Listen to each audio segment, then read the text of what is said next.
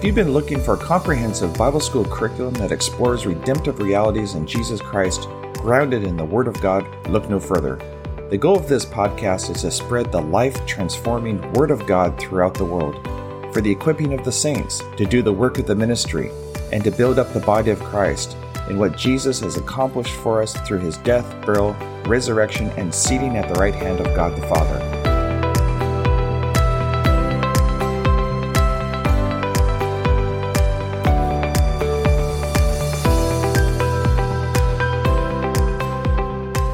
There's such an untapped potential for Christians to enter into their glorious inheritance in Jesus Christ. Together we will discover what Jesus has done for us by providing such a great salvation, and how to appropriate the promises of God in our lives. Jesus said in John chapter 8 verse 31, "If you hold to my teaching, you are really my disciples, and then you will know the truth, and the truth will set you free." Each podcast season will cover one of the books that I have compiled over the years. You can find a complete listing of my Christian education material on my website at www.wordinspire.com. You're welcome to download these ebooks for free in PDF format for your own personal or ministry use. So let's explore these biblical truths and principles together that will absolutely transform our lives. God bless.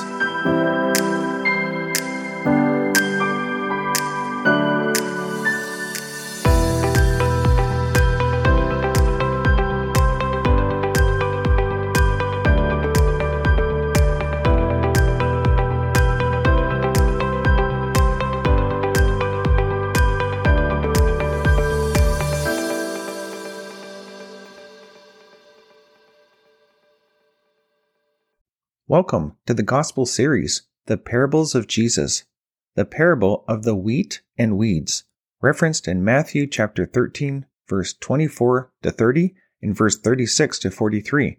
The theme is a clear depiction of the end of the age and the second advent or return of Jesus Christ. The context, Jesus continues his teaching on the kingdom of God as has been just discussed in the parable of the sower. Matthew chapter 13, verse 24. Jesus told them another parable. The kingdom of heaven is like a man who sowed good seed in his field. But while everyone was sleeping, his enemy came and sowed weeds among the wheat, and went away. When the wheat sprouted and formed heads, then the weeds also appeared. The owner's servants came to him and said, "Sir, didn't you sow good seed in your field? Where then did the weeds come from?" "An enemy did this," he replied. The servants asked him, "Do you want us to go and pull them up?" "No," he answered, "because while you are pulling the weeds, you may also root up the wheat with them. Let both grow together until the harvest. At that time I will tell the harvesters, first collect the weeds and tie them in bundles to be burned, then gather the wheat and bring it into my barn." Children of God, the explanation that Jesus provides for this parable is quite clear, so we will examine it piece by piece. In Matthew chapter 13, verse 36, "Then he left the crowd and went into the house. His disciples came to him and said, 'Explain to us the parable of the weeds in the field.' He answered, 'The one who sowed the good seed is the Son of Man.'" So first of all, from a biblical perspective, God only sees three groups of people in the world. Sure, there are all kinds of ethnic groups that man recognizes, but let's see what the Bible says.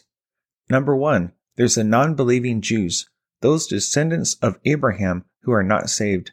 Then number two, non-believing Greeks or Gentiles, those who are not saved and are obviously not Jewish. The third group is called the Church of God, both former Jews and Gentiles who are now born-again Christians.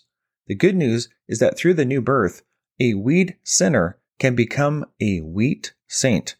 1 Corinthians 10:32, "Do not cause anyone to stumble, whether Jews, Greeks, or the Church of God." Those are the three groups we just talked about. Galatians 3:26, "You are all sons of God through faith in Christ Jesus.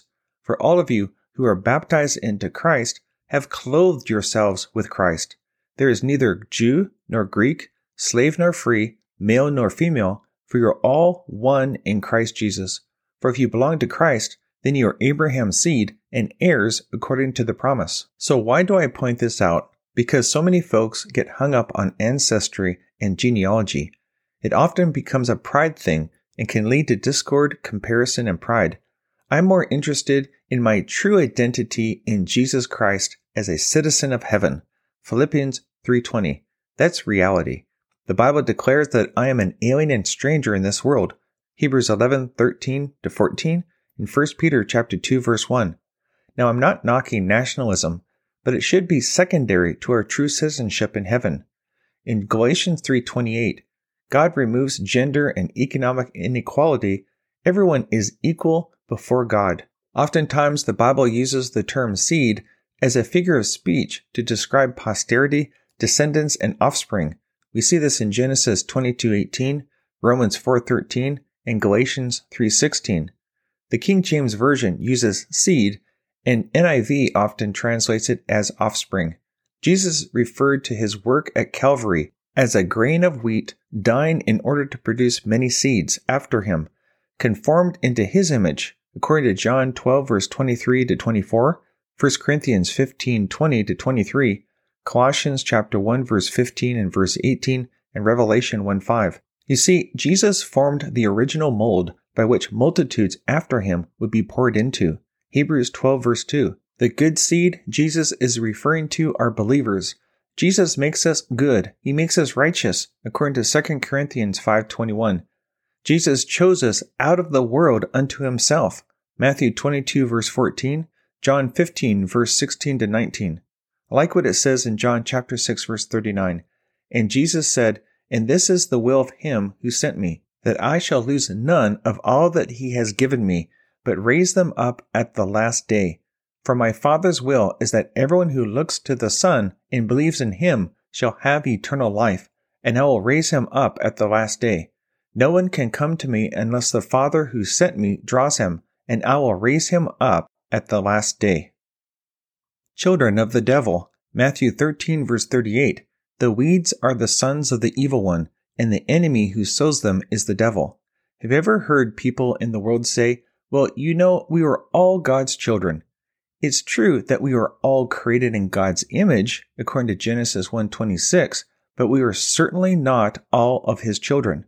Weeds, as a type in the Bible, point to sin in Genesis 3:18, Mark 4:18, John 19:2, and Hebrews 6:8.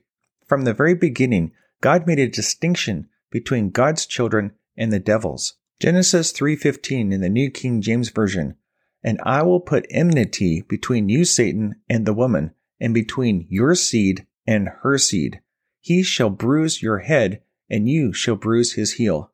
A person could be the most morally outstanding individual that even puts many Christians to shame concerning conduct and behavior, but if they are not born again, they are by default a child of the devil. Jesus referred to the religious Pharisees as children of the devil in John chapter 8 verse 31-47. Sadly, many people who are religious and believe that there is a God, that does not save them. 2 Timothy 3:5, James chapter 2 verse 14-26, and Jude verse 3-16. Satan plants his followers everywhere he can in order to contaminate and infiltrate even in the church. John 13:27, 2 Corinthians 11:15, Ephesians chapter 2 verse 1 and 2, 1 Timothy 5:15, 2 Timothy 2:26, and Revelation 2:9. Now in 1 John chapter 3 verse 9 it states, "No one who is born of God will continue to sin, because God's seed remains in him.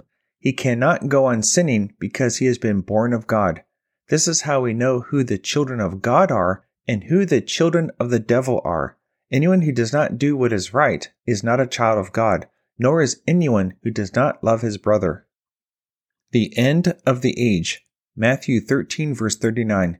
The harvest is the end of the age, and the harvesters are angels. As the weeds are pulled up and burned in the fire, so it will be at the end of the age. The Son of Man will send out his angels, and they will weed out of his kingdom everything that causes sin and all who do evil.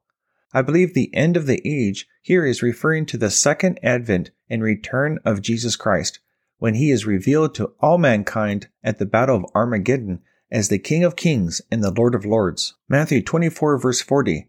2 men will be in the field. One will be taken and the other left. 2 women will be grinding with a handmill. One will be taken and the other left. Please note, this scripture is not talking about the rapture of the church. That had already been taken place.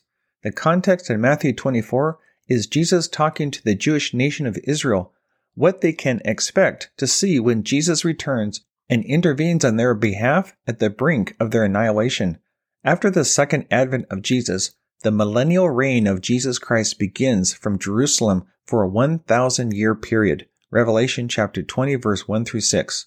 In Revelation 20 verse 1 through 10, the millennial period is revealed. Notice that nations are mentioned, meaning lots of people will repopulate the earth, only by those who survived the Great Tribulation period and did not take the mark of the beast. So those who are left in Matthew 24 verse 40 to 41 are the tribulation saints, saved believers who have not been martyred for their faith. Those martyred are resurrected according to Revelation chapter 20 verse 4 through 6. They get to go on living in their natural bodies along with having children. Revelation chapter 20 verse 7 through 8. In these passages, Isaiah 11 verse 1 through 9 and chapter 65 verse 20 to 25, we see a glimpse of what it will be like during the millennial period. Those who are taken are the unsaved. They are put to death and taken to hell by the angels. These unfortunate ones accepted the mark of the beast and are doomed. Revelation 14 verse 9 through 12. Consider the manner in which Jesus returns and what he does to the nations in Revelation 19:15. Out of his mouth comes a sharp sword with which to strike down the nations. Jesus first came as a lamb, but he will return as a lion. During this global judgment in Revelation chapter 19 verse 17 to 21, multitudes of people will be put to death. James 2 verse 26, by Jesus himself and cast into hell to be reserved for judgment at the great white throne. Revelation 20 verse 11 to 15. Now, all those people in the past who have already died in their sins are in hell right now, waiting for judgment. Luke chapter 16 verse 19 to 31. Those who die specifically in the future at the end of the age will also join them in hell. Those who have died in the Lord are in heaven right now. Those who are taken up during the rapture or die as tribulation saints will also be in heaven. They will come back with Jesus at the end of the age and rule with him for 1,000 years in glorified physical bodies. Those who are left specifically in this parable will also be with Jesus, but in natural bodies. Matthew 13:42, they will throw them into the fiery furnace. There will be weeping and gnashing of teeth. Then the righteous will shine like the sun in the kingdom of their Father. He who has ears, let him hear.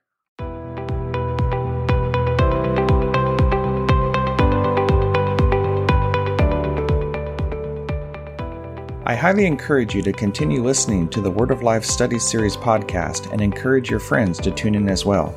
The scriptures encourage us in Acts chapter 17 verse 11 to receive the message with great eagerness and to examine the scriptures every day in order to confirm the truth that you're hearing. God's Word is our final authority for all matters that pertain to life and godliness. I'd like to close this episode by praying over you according to Ephesians chapter 1 verse 17. I keep asking that the God of our Lord Jesus Christ, the glorious Father, may give you the spirit of wisdom and revelation so that you may know him better. I pray also that the eyes of your heart may be enlightened, in order that you may know the hope to which he has called you, the riches of his glorious inheritance in the saints, and his incomparable great power for us who believe. That power is like the working of his mighty strength, which he exerted in Christ when God raised him from the dead and seated him at his own right hand in the heavenly realms, far above all rule, authority, power, and dominion, and every title that can be given, not only in this present age, but also in the one to come. And in chapter 2, verse 6, and God raised us up with Christ and seated us with him in heavenly places in Christ Jesus. Be blessed and see you soon.